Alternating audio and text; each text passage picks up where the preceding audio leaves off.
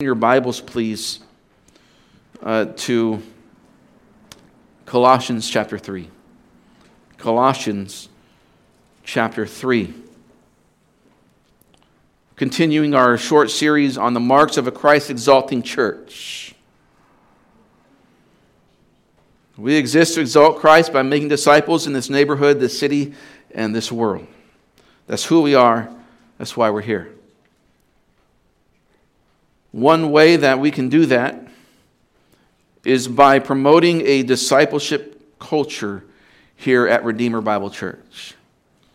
If you have your bulletin, you'll notice again that on the left side on the inside, on the left leaf of that bulletin, where it says our DNA, one part of our DNA, one part that makes us who we are as a church, and what we want to strive for is this discipleship culture. It's this conviction that we must develop the next generation of disciple-making disciples. Disciple-making disciples, not just something where it ends in a generation. This must continue. Therefore, we will cultivate and maintain a culture of discipleship where older men and older women will invest in younger men and younger women, both in age and in just life experience and in the faith. It's not just an age thing. Disciplers will teach faithful disciples who will then be able to teach others. And what's taught is life and faith. This culture of discipleship will spread to all ministries within the church, so that we train the next generation of ministry leaders and workers. We need to have the expectation that God will grow us as a church. We need to be ready for that growth. This is Christ's plan for the church. That He will build it and nothing can oppose it. Colossians 3:16. I don't think I read it, did I? I'm excited. Let the word of Christ, Colossians 3:16, let the word of Christ richly dwell within you, with all wisdom, teaching and admonishing one another, with psalms and hymns and spiritual songs, singing with thankfulness in your hearts to God. The title of this message is Discipleship Culture. Oh, excuse me. It's not. It's joining Jesus' plan. It's joining Jesus' plan. My purpose this morning, dear saints, is that you would participate. That you would participate in speaking the word of Christ to the church. That you would do it. What's your favorite sport to watch? Baseball? Basketball? Football? If it's hockey, I'll pray for you. What's your favorite sport? I like to watch basketball. It's fun. If you've ever gone to any sporting event, it's just something about being there, right? Where just you're with the crowd and you're cheering your team on.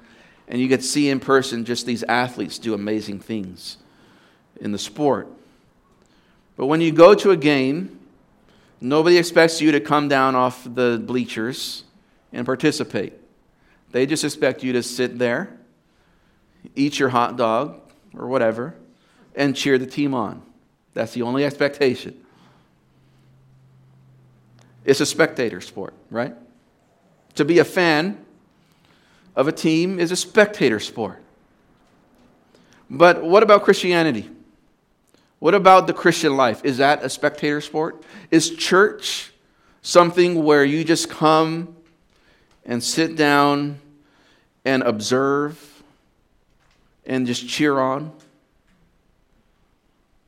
but you don't actually get out of your seat and participate like these sports?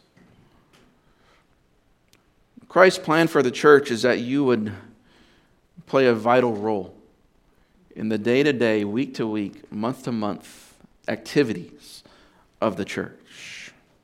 that you would have a vital role in the growth and the health of the local church. First, you must join the body. Join the body. Notice what Christ commands of his people. We read it earlier,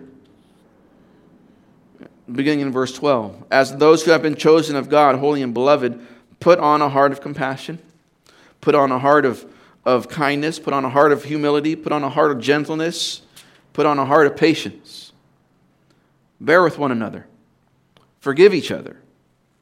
Whoever has a complaint against anyone, just as the Lord forgave you, so should you, implied, forgive them.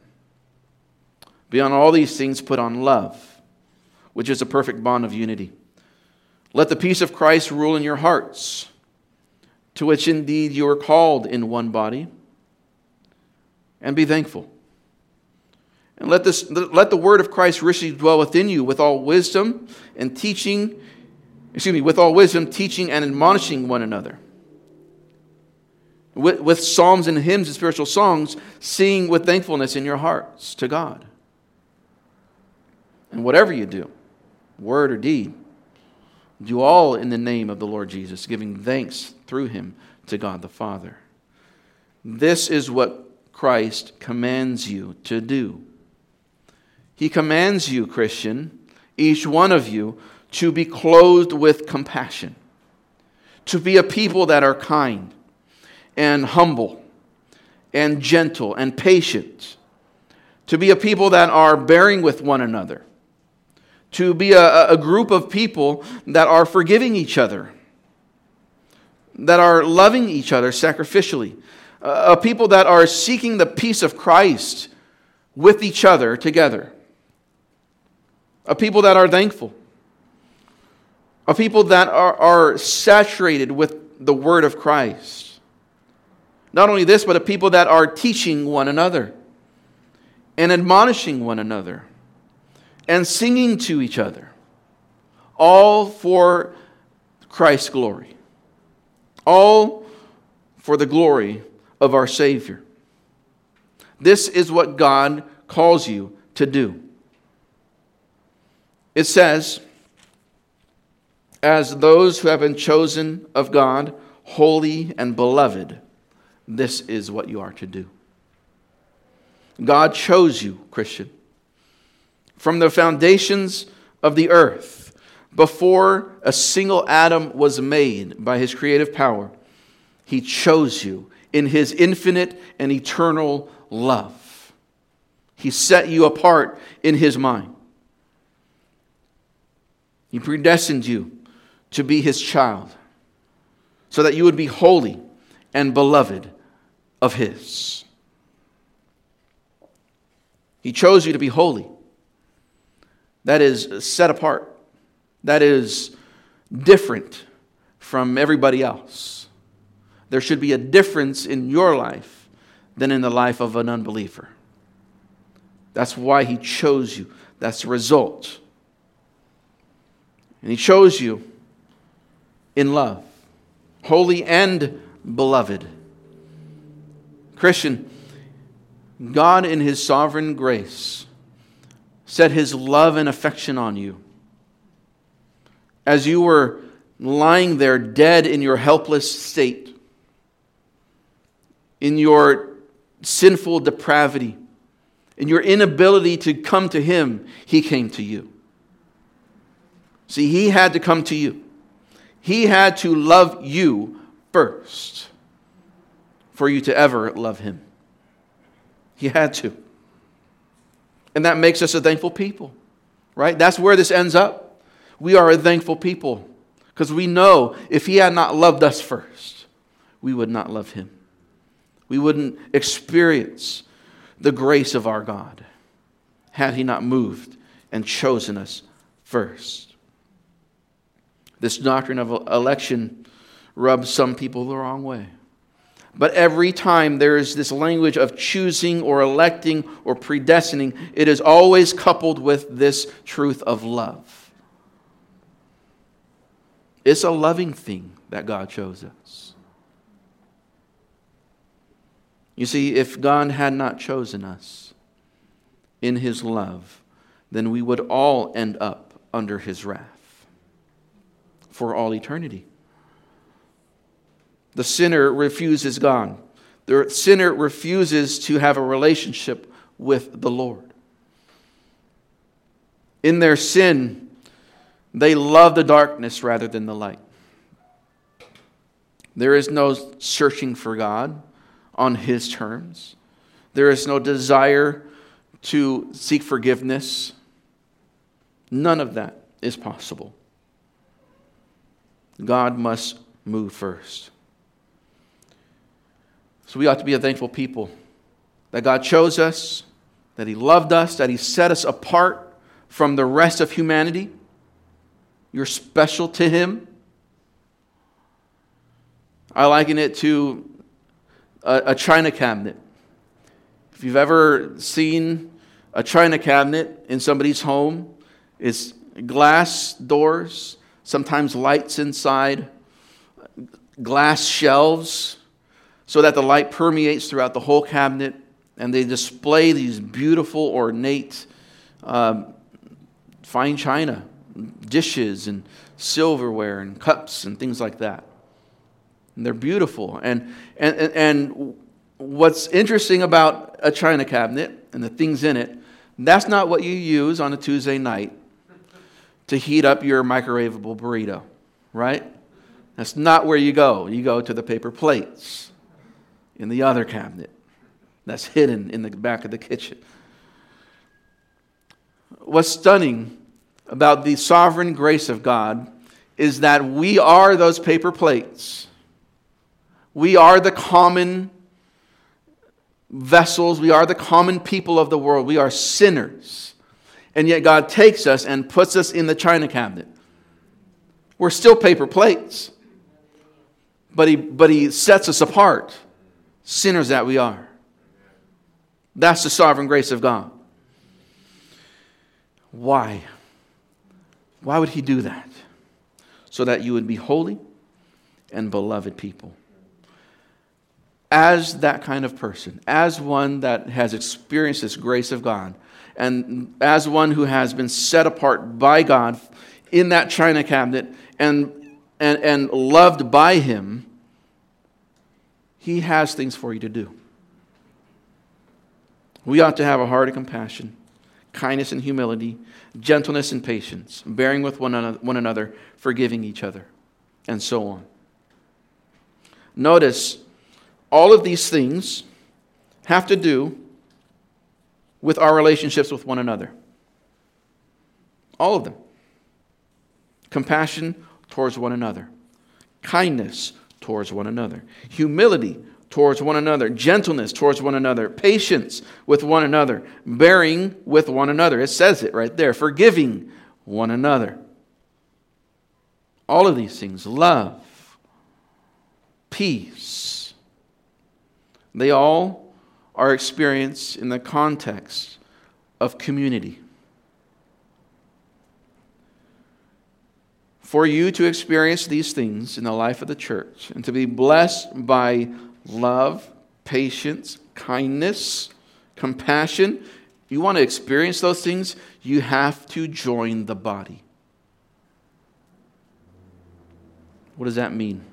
One, you got to be a Christian. If you want to experience these things, you have to be a believer. Because the unbeliever does not prize these things.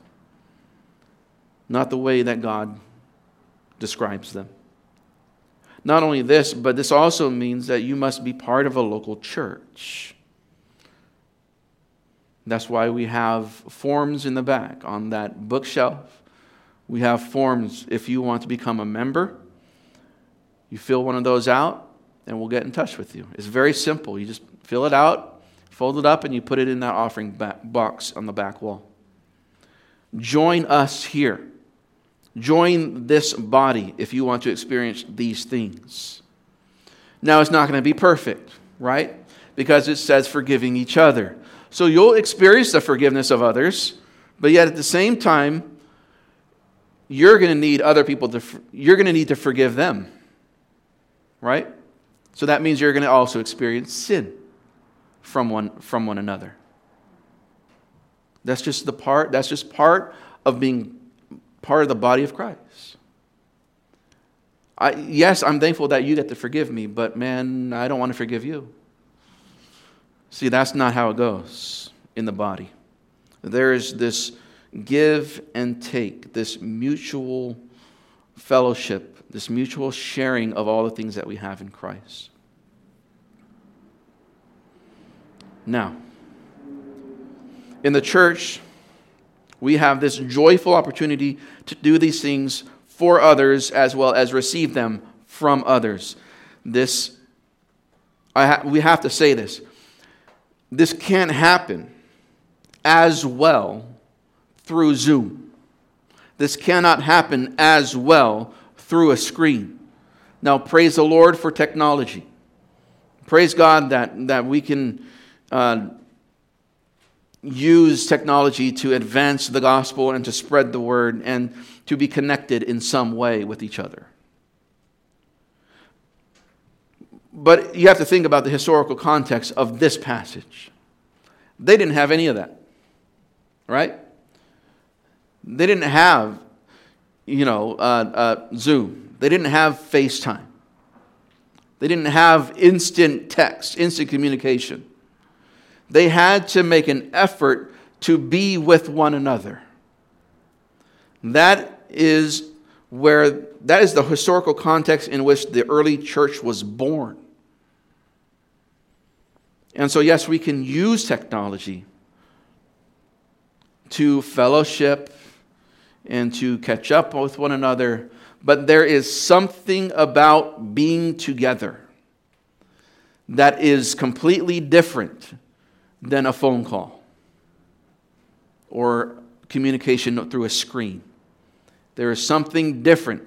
There is even something different in the preaching of the Word of God when you're actually there.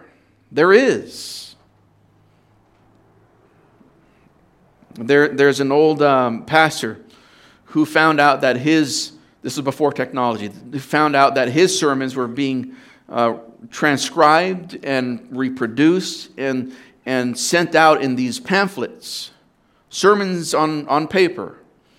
And what was happening was his members of his church were finding those pamphlets, reading them at home on a Sunday instead of going to church and gathering. That pastor said, I forbid you to write my sermons down. At the expense of propagating his fame and his notoriety, his popularity, at the expense of that, his words being reproduced and mass-produced to the masses, he said, I would rather not have a name. I'd rather not have this publication of my sermons if I can just have my people there. There is something different about being with God's people. There is. And we should not be comfortable with streaming a service. That should be a last resort. It should. Now we praise God that it is a possible last resort, that we can do that. We praise God for that. But it is a last resort. If you are not with God's people, then you are missing out. And especially during this time, I understand that there are some who ought not to be here. And we praise God that they are able to join us, or at least watch in through technology. I praise God for that. But if I call you and I ask you how you're doing, your answer honestly should not really be great. It should be I mourn and I grieve week to week because I can't be with God's people right now. That should be our response. This time should be that sacred in the life of the Christian. Absolutely. Now, again, we thank God for the opportunity and the availability of technology to where it alleviates a little bit of that grief, a little bit of that distance, but it should still be there. We should still feel like something is missing, because it is. We ought not to be comfortable long term with streaming a service. I'm telling you, there's coming a day, and I pray it's this year, there's coming a day when all those excuses of coronavirus are gone. I am convinced that God is purifying His church and that He is showing who is in and who is out. I'm convinced of that. But that won't be absolutely clear, I believe, until all the excuses are gone. And Christian, you need to come to grips with, am I in or am I out? Am I part of the body or am I not? Am I a Christian or am I not? Because if I can just go week to week, year to year, absent from the body of Christ, and I'm not doing too bad, I feel, then you may be spiritually dead. So I would beseech you to pray and ask God to minister to you during this time if you can't be with us in person. Because we need it. You need it. Join the body. Secondly, join the dialogue. Join the dialogue. This is where we get into actually verse 16. It says, let the word of Christ richly dwell within you, with all wisdom, teaching and admonishing one another. And I would say there's a break. With all wisdom, teaching and admonishing one another. And then a separate thought, yet related, with psalms and hymns and spiritual songs, singing with thankfulness in your hearts to God. I would take those two, the teaching and admonishing, as separate yet related from the singing. Both are the result of the word of Christ richly dwelling within you. This is showing us that the central theme of your speech should be Christ. Richly dwell means to dwell means to inhabit, to take up residence, to settle in. This word richly, to richly dwell, it just intensifies that idea, right? This is talking about saturation. Or for you scientific geeks, supersaturation. This is being so filled with the word of Christ that verses just come to mind as you're talking with somebody. Verses and passages come to mind throughout the day as you're commuting to work or washing the dishes. Bible words come from your mouth in conversations. Throughout the day, you are meditating on the Word of God throughout the day. To meditate on the Word of God doesn't mean this Eastern idea of meditation, to empty the mind. Meditation in the Word of God, biblically, to meditate on the Word of God is to fill the mind, not empty the mind. Fill the mind with the Word of Christ. That's what he's talking about here. Let the word of Christ richly dwell within you. This word of Christ is the word of God. It is the Bible. Because all Scripture is Christ-centered, because it all is focusing, either pointing to or pointing back to or explaining the person and work of Jesus Christ, it is all the word of Christ. Genesis 1 is the word of Christ, just as much as Matthew 1 is. The truths of Scripture ought to permeate every aspect of your life, Christian. It says, let this happen. Don't get in the way. In your laziness, in your apathy, in your lack of motivation, don't let that stuff get in the way of letting the word of Christ dwell in you richly. Don't let other things, don't let entertainment, rest, any other thing get in the way of being saturated in the word of God. Be in it every day, Christian. This must happen. This is why God called you, so that you would be in His Word. Not just to learn data, but to learn Him, because it is the Word of Christ. It is all about Him, the person, your Savior. Now, what's the result of us being saturated with the Word of God, the Word of Christ? With all wisdom, teaching and admonishing one another. That's the result. To admonish means to warn, and to teach means to instruct. This pair is valuable to tell you what you're doing wrong, and then to help you know what the right thing is to do. That is admonish and teach. Admonish is getting in the way, and teaching is showing the way. The Word of God is meant to admonish and teach you in your day-to-day life. As you read God's Word, as we speak to one another, there should be this experience of God's Word getting in the way of my sin, telling me to stop. Stop it. My pride, my selfishness, my bitterness, my waywardness, my laziness, my drifting and loving other things besides the Lord. The Word of God should come into your life and say, stop. You're going the wrong way. That's what it does. And I shouldn't be the only one to say, stop.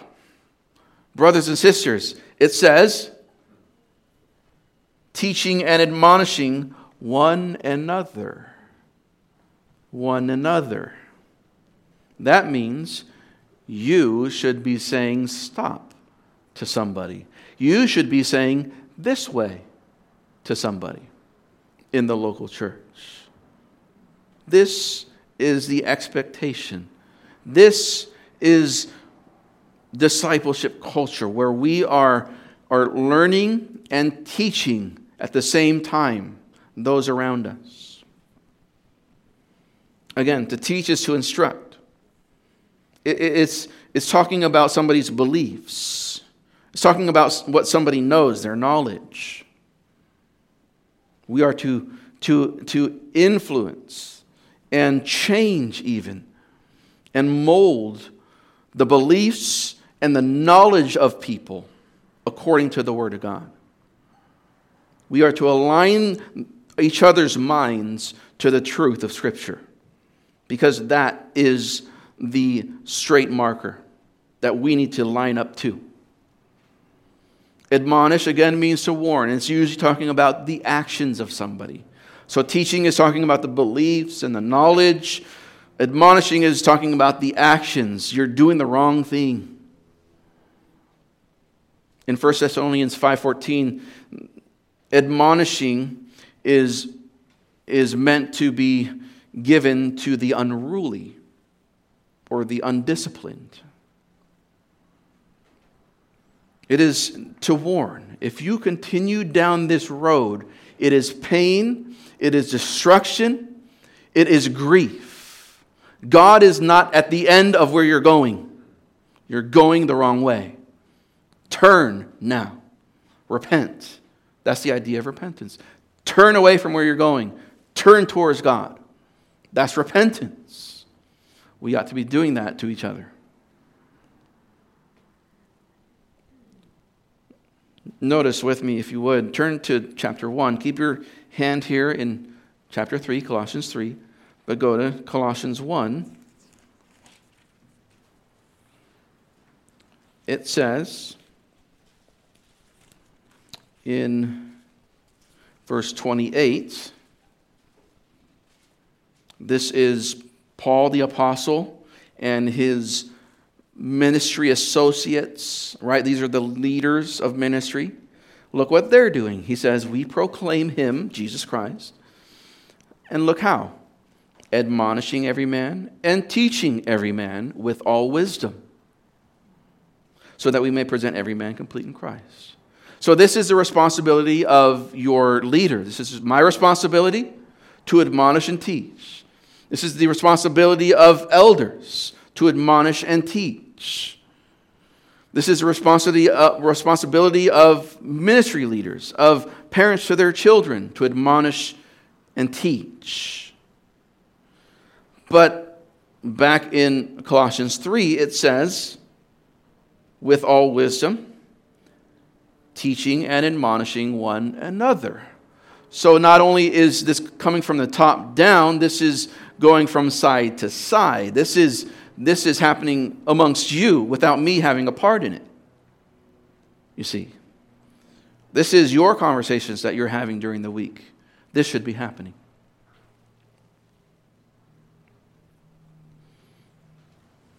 Christ calls every Christian, including you, to be involved in this wise applying of Scripture to life kind of speech. That's what it means when it says, with all wisdom, admonishing and teaching. It's wisely applying the truths of Scripture to life. That's all wisdom is. And so if I've read the Bible today, I got something to say. Right? If I am letting the Spirit of the Word of Christ dwell within me, I got something to say today to you. Right? So this assumes that you're in the Word. Now, if you're not in the Word, and if you don't care what the Bible says, please don't teach, please don't admonish. Okay? Because you're going to teach heresy. You're going to teach man's wisdom, not God's wisdom. But if you know the Word of God, if you can open the Bible, and if you can just read the pages, the words that are in front of you on the page, you got something to say. You do. We all need to take part. Now, lastly, join the work. Join the work. So join the body. Join the dialogue with one another. Join the work. Now, let me ask you, what would you say to somebody who doesn't see the need of serving in ministry? You have a friend or a family member or a brother or sister in Christ here at Redeemer Bible Church. What would you say if in conversation they say, I just don't think I need to serve, or I don't think I just don't have time right now? What would you say to that person? What would you say to somebody that is intimidated to grow in knowledge of doctrine, who sees equipping hour on Sunday mornings at 9 o'clock? Shameless plug. What would you say to somebody who says, that's for the next level. That's for the elite, not for me. What would you say to somebody that feels powerless to overcome sin in their life? They're enslaved to this certain sin and they keep on falling into it. What would you say to them? What would you say to somebody who is overwhelmed by trials of life and difficulty and is just ready to give up? Whether it's give up on life or give up on their job or give up on their marriage or whatever it might be, just give up on the Lord. What would you say? What would you say to somebody that is impatient with their children or harsh with their spouse? What would you say to somebody who has no joy in the Lord?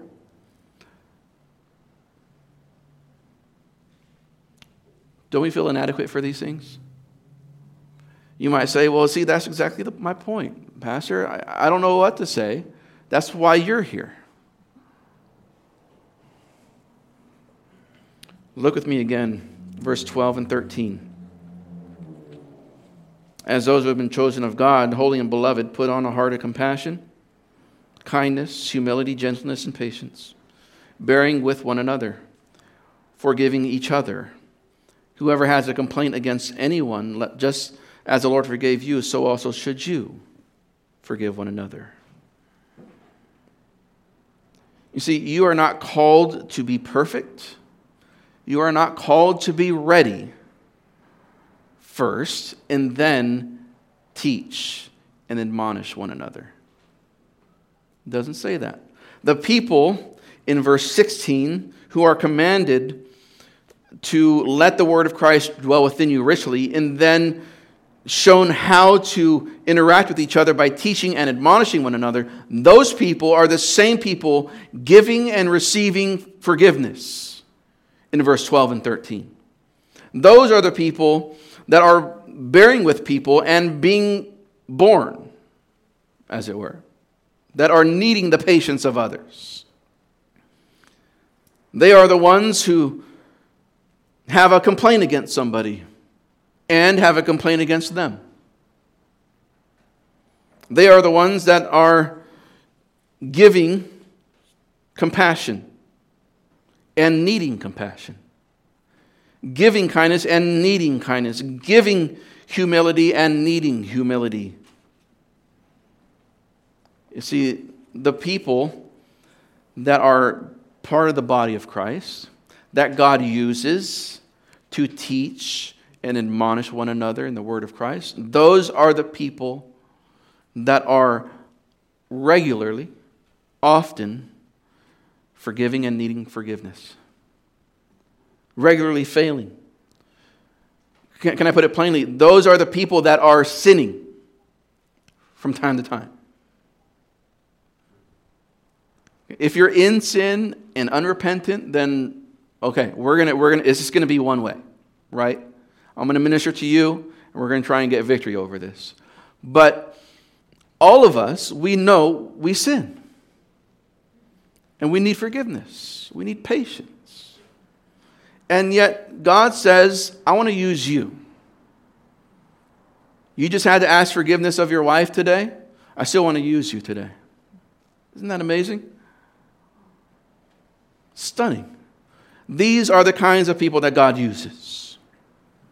Those that are forgiving and being forgiven.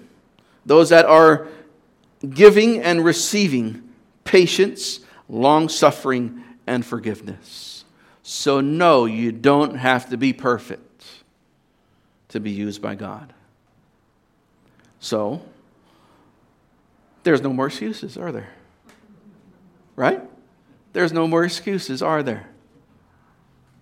Say, well, I gotta get my life together. No, you don't.